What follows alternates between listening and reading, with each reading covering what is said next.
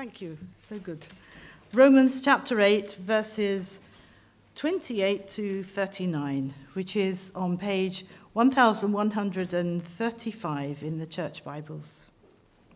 And it's headed up More Than Conquerors.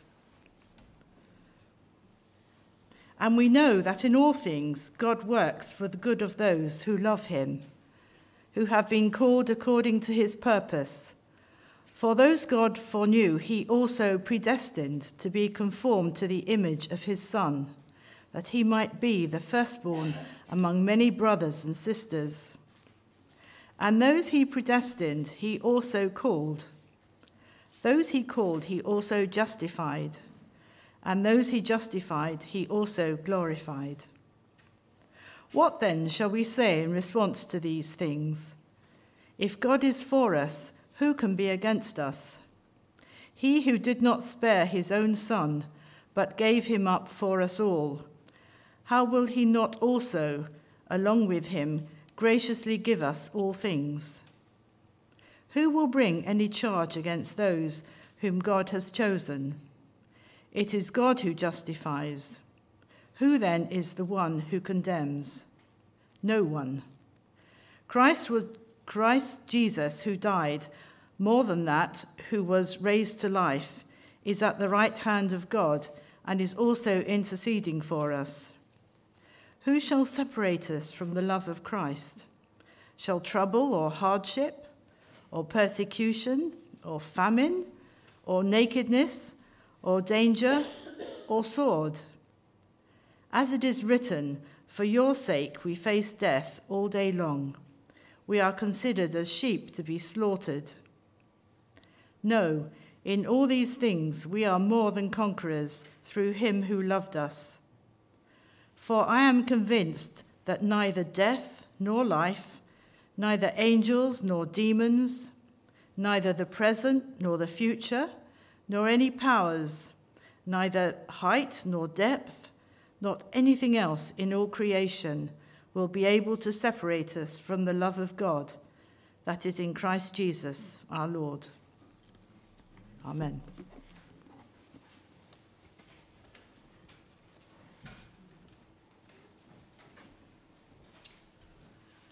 Good evening again, church. Let me pray. Dear Lord and Heavenly Father, God, we thank you for this opportunity to be sharing with our brothers and sisters in this big family of faith tonight.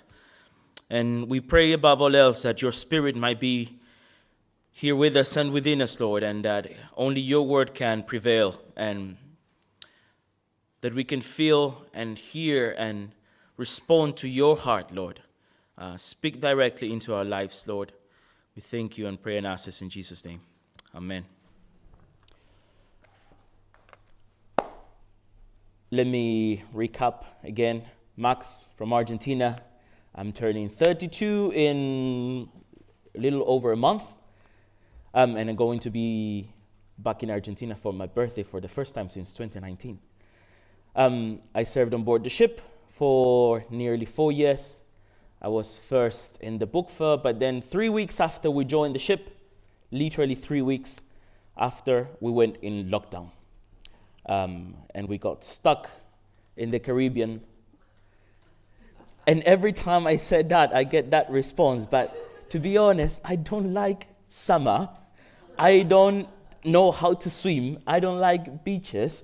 And like people, when I said, oh, I'm joining the ship, where? In the Caribbean. Oh, sure. You're a missionary going to the Caribbean. What a good choice, right? I don't like that, actually. I'm enjoying the weather here, to be honest. Just for you to put it in perspective. But yeah, we got stuck on this ship for 2 years in Jamaica. And everything was flipped upside down. And as soon as we went into lockdown, I got moved into the kitchen, into a job that was not bad, but it was not what I wanted to do. I actually, when you join the ship, you are given options that you can choose from, and the personnel team will consider those options and dump them in a bin and put you somewhere else. Most of the times, in my case, I got allocated into my first option, that was book fair, because I am not an evangelist. I am not that kind of people that sits next to somebody in the bus and starts speaking, have you heard about Jesus, and all these sort of things. That just doesn't work for me. I am very much an introvert in many different ways. But I thought, okay, if I join the book fair, I will have to be with people all the time. And I will have to talk to them, and I will have to speak to them about Jesus. And so that will push me out of my comfort zone, and there will be some sort of growth there. And I did that for like 3 days. Then we went in lockdown. As I said, we were working in the book hall in some projects because nobody knew how long all of this was going to be. So at that time, we were in Jamaica, in Kingston. That was our last port in Jamaica after Montego Bay. Then we were supposed to sail to Nassau in the Bahamas. And then we were going to cross the Atlantic to the Canary Islands, have our dry dock maintenance period there, and then come to Europe. We were going to come to Cork, I think was our first port in Ireland. And then we were going to be around here for a while. But none of that happened. And it was very challenging for me because at some point I questioned God and said, God, what am I doing here? What did you bring me here for? To wash dishes.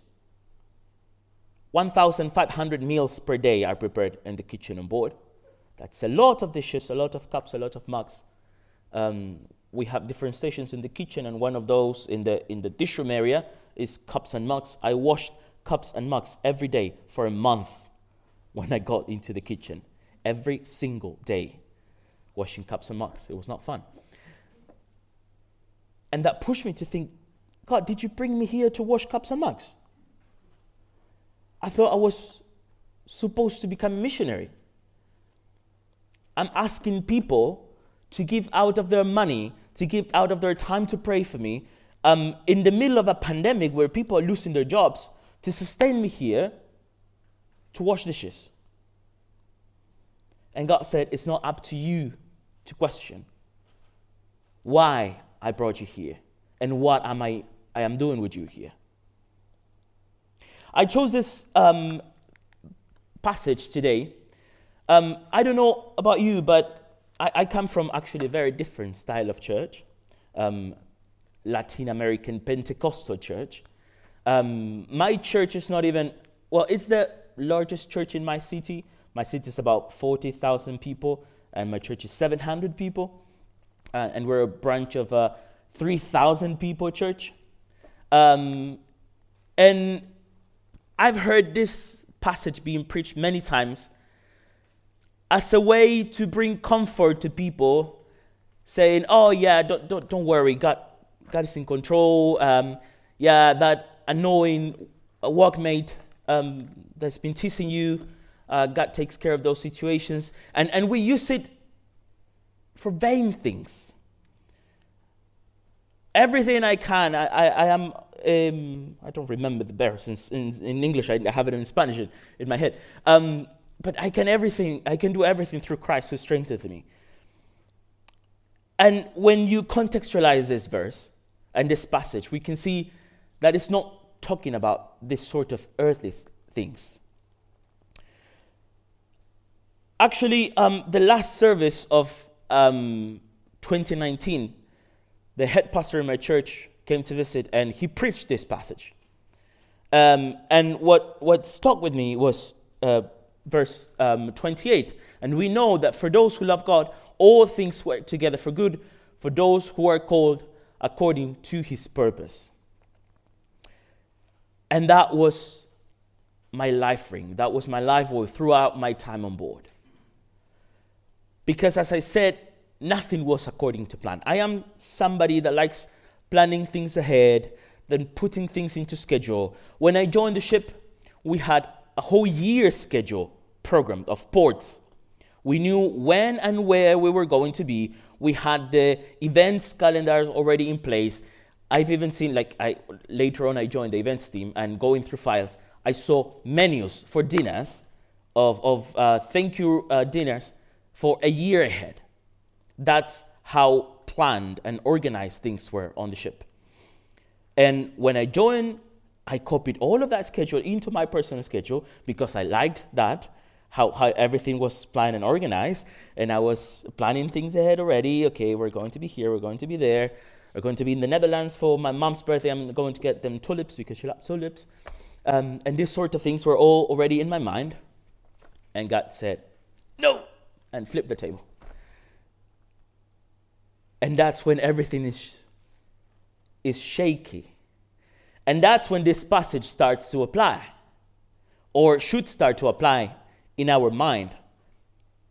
And that's when God keeps reminding us that all things will work together for good, for those who love Him, those who, according to His purpose, have been called. And if you keep reading, for those whom He foreknew, He also predestined, for those conforming to His image, the image of His Son, in order that it might be the firstborn among many others. So, and that keeps talking about a whole plan, a whole structure that goes beyond our understanding and beyond our knowing, that most of the times God will not let us know. I was, right before leaving the ship, I was talking with a friend of mine, because actually this was not part of the plan either. I didn't not plan to join this presentation team. I come here, I was finishing my commitment in September, and then God knows. And I was talking with my friend when this opportunity came, and I said, many times walking with God feels like walking in the fog. And this very thick fog that you can barely see your feet. At the moment, I could see a few meters ahead, which were these 3 months. What is going to happen after that? I don't know. And the process of learning this was very much painful. Was not an easy process. When you're someone like me that likes planning and likes having control of the situation, handing over the wheel is very difficult. I was talking with some friends as well. I think it was a youth group.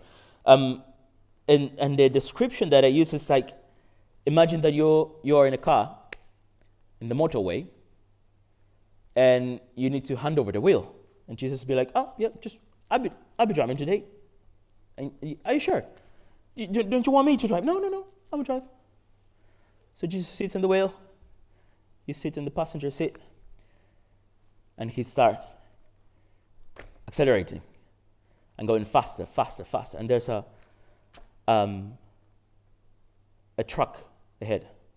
I forgot the British word for truck, which is lorry, a lorry. There's this huge lorry ahead in the motorway. And you're like, Jesus says there's a lorry ahead. Yeah, I've seen it. Jesus, we're getting closer. Yeah, I know. And your instinct will be just like, try to take the wheel. And Jesus will keep going, and maybe last second will just, boom, skip it. And sometimes he would just crash against the lorry. Because that might need what you need in certain situations. I felt myself crashing against the situations many times on the ship. Moments where I was, you know what, I'm done. I cannot take this anymore. The kitchen on board was for me a period of time where God processed my life in many different ways. And crushed me and built me again, and crushed me again and beat me again. But it was for me this process as well to learn to hand over and to trust the process. And today when I look back, I would not do it differently.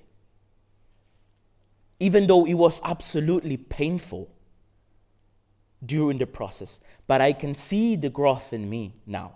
I can see the change. I can see how these situations formed me into what I was supposed to be.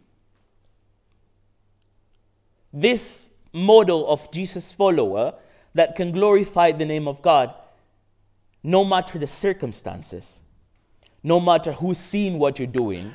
When you work in the kitchen, it's a very much ungrateful job. you're taking everybody's trash all the time. You're picking up after everybody, picking up after 300 people. For those who are moms, you know what it is, going behind people, cleaning after them.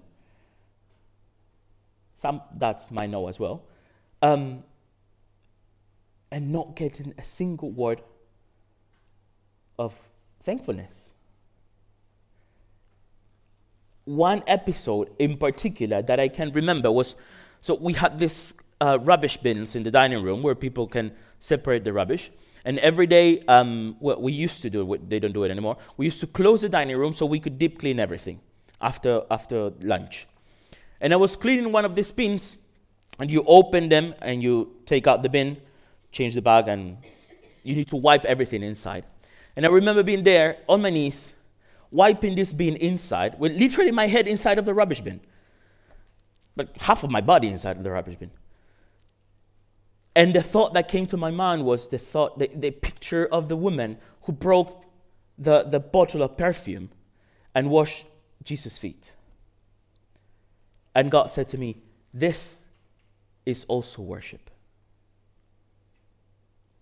And that was crushing for me. Because I come from a church, I grew up in a church where serving God would be being in the pulpit. Serving God will be being part of the worship band. Serving God will be lead a home group. Serving God will be preaching. Serving God would be being an usher.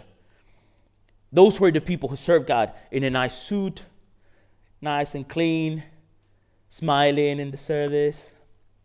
And God told me, being on your knees with the head inside of a bin, wiping it, that is also part of my mission. That is also part of the worship. Because you're doing it for me. You're not doing it for any person. You're glorifying my name through this. And it's also necessary. Like a month ago, in the office in Noem, it was somebody brought up this thing of how important it is as well for certain jobs to be. Things need other parts to work as well. It's a big mechanism that needs different elements. We need Peter in the office. If he's not there, the numbers will not work. He's essential. He's not standing in a pulpit talking to people. He's not traveling around or being can I take a picture with you? But he's the one who moved the gears, the rest of the gears. He's part of that mechanism that makes the other things possible. And that's all part of this big process, of this big clockwork mechanism that God has in place for his missions. So then, what shall we say then to these things? If God is for us, who can be against us? Lots of situations we had to go through on board. And people keeps going. The ship is like a big pressure pot. Where God processes people. When you have over 300 people from nearly 70 different nationalities, each of them with their culture, each of them with their language, each of them with a background. Even when you share the same language, something very common that happens when the Latinos come together from different countries, 70% of our conversation is trying to explain each other, what did you mean when you said this thing? Even though we speak the same language, it's such a diverse language that we end up going into, you can end up going into misunderstandings because certain words in other parts mean something completely different and most of the time very much insulting. So you need to be apologizing with people. It's like, no, it's in my country, this is not bad, we use it this way. I was like, oh, okay. And so you start doubting and then friction comes all the time. So there will be a lot of things that will come against you. The things that will come as trials and things that will come as attacks. It was last year. Around August last year, if I'm not mistaken, we got a fantastic opportunity. We got invited by the government, or two different sections of the government of Libya, for the ship to go and visit. It was crazy. It was not the first time, actually. A few years ago, actually, the daughter of Gaddafi invited the ship to go there, and the ship was there. in a completely different political context. But this time we were invited again, and it was fantastic for us because the Arab world works in a way that they're all interconnected, and whatever happens in one place is spread around the Arab world, and we were trying to go back into the Arab world as well. And this was a great opportunity for us to open that door as well. So we got invitations from the government in Tripoli, which is the capital, and Basra, which is the unofficial capital in the east. We were getting ready to get there. Are we sailing? Yes, no. Are we sailing? Yes, no. We were in Malta waiting. And then we heard the news that the government in Tripoli canceled the visit because basically they went on Google and typed Logos Hope, and they found the link with the web. And so the religious police, which is this organization that makes sure that all the precepts of Islam are followed, decided that it was not good for the ship to go there because we were going to go there and evangelize them, which is not quite true, but that was their decision. Still, the government in Basra decided to carry on with our visit. We went there for about 10 days, and it was fantastic to get there and to see all of these people coming on board every day.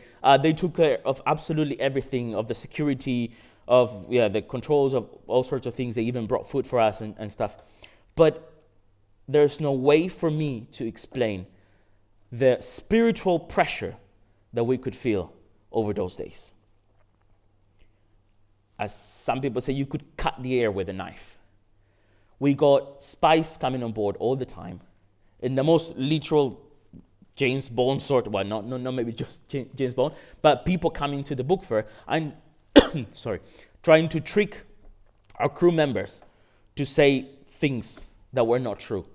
Like going to the cafeteria and in the public area and asking for a whiskey.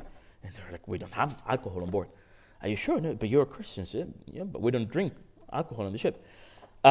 Things like that. People trying to hack into our IT system. We had to block different apps like WhatsApp, for example. We were not allowed to use it because it could be hacked from on shore. Like all of this pressure was on us all the time.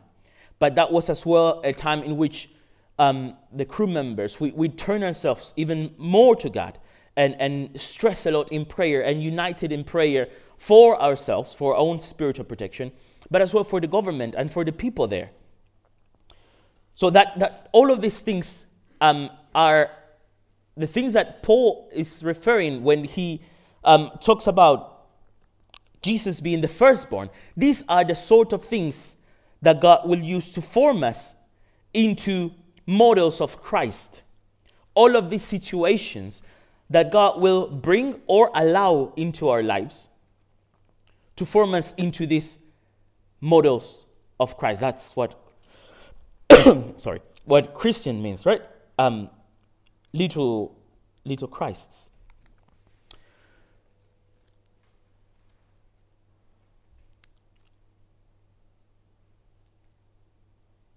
It's not only that as well, as I said, it's all of these other situations that you encounter with people, and even the good things can become obstacles sometimes. On board, you meet people, you get to live with people, you build relationships and friendships and things that are more than friendships, people that becomes your family, that then at some point, changeover season comes, and you need to say goodbye.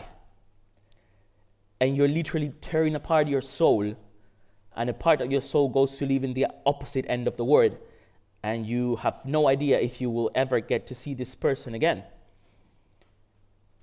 And the phrase that you hear a lot when it's changeover season and you walk by the lobby and people are there crying and saying their farewells is, okay, if it's not here, it's in heaven. We will see each other again. It's absolutely fantastic, and it's very sad in a way, but very hopeful as well, because we share that hope as well of knowing that if we don't meet here, we will meet again in heaven. My point with all of this is that many times when you hear from a non-profit organization, a missions organization in our case, when you are invited to join them, we talk a lot about how rewarding it is, and it's very much rewarding. Getting to, the catch that some people use to invite people to the ship is, you're going to travel all around the world. Yes, I did visit 25 countries with the ship, and it was fantastic. And there's a lot of positive things, but taking that step is not easy. It takes a lot of courage. It takes a lot of leaving things behind. I was 28 when I joined the ship. I just graduated from studying communications. I was starting a project with my friends. I got a job in a radio station, in a very good radio station with a very good salary. And I put all that behind to respond to the call. To respond actually to a call that I didn't want to respond. When I first heard the call from God, my first response was no. I worked so hard for all of this. I studied for 3 years. I pushed to get into a very competitive industry, as is the voice acting industry. I got this amazing opportunity in this radio station. No. I don't have a passport. I'd never left my country. I don't have the money. I don't have the resources. And I went to my pastor hoping for him to say no. And he said yes. So when God is speaking so clearly, you cannot just say, okay, no. I mean, you still can make your own choice. God gives us that possibility. But I would have never been as blessed as I am today. I have basically nothing. I don't own a house. I don't own a car. I don't have a formal job. I don't have a pension, a retirement pension back home. But I feel so blessed to be part of this kingdom work. And I know that I am planting in a place where nobody can steal from, where no plague will break what I'm planting. And that is fantastic. And that is what keeps me going. And this verse again, every morning, for those who love God, all things work together for good. I handed over the wheel. It's not easy. I still try to take the wheel sometimes. There's situations going on right now in my life that I'm like, Jesus, are you sure? And he keeps stepping on the accelerator. But it's a lifelong process. And that's my challenge for you tonight, and my encouragement. The challenge is to step out. I'm too young, I'm too old, I'm too sick. I never left WEM. We can put lots of excuses. But God keeps reminding us that all things work together for good. When He is the one who calls us, we shall fear absolutely nothing. What can separate us from the love of God? Nothing can stand against His love. So again, the challenge is step out. The warning is, it's not going to be easy. It's going to be painful. Lots of things are going to come against you. Lots of trials, lots of attacks from the enemy. But be reassured that for those who love God, all things work together for good. Let me pray again. Dear Lord and Heavenly Father God, we thank you because you are way, way greater than any of us. Our minds cannot even try to understand how great is your power, how great is your wisdom, Lord. We are absolutely nothing. We are a drop in the ocean. We are dust floating around in the universe. But even still, you decided to invite us to be part of your work, to be part of the restoration of creation, and that is the most fantastic thing that could ever happen to us, Lord. And we thank you for that, even though we do not deserve it, Lord. We believe that tonight you brought a challenge to us. And even though this challenge came through an imperfect man, we want to take the good and get rid of the bad, Lord, and meditate that in our hearts, in our minds, in our souls, Lord. We pray that even throughout the week, your word can still resonate in our heads and in our hearts. And whatever calling you have for us, that we can hear it clearly.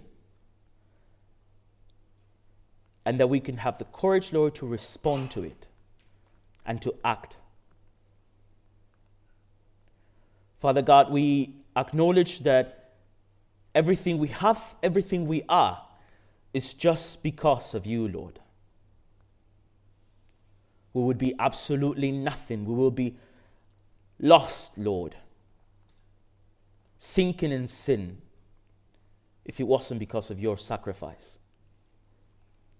And we want to have a response of gratitude and praise to you by joining you in whatever you want us to do. God, I bless this congregation and I thank you for the possibility and the honor to be sharing with them. And I pray and ask this in Jesus' name. Amen.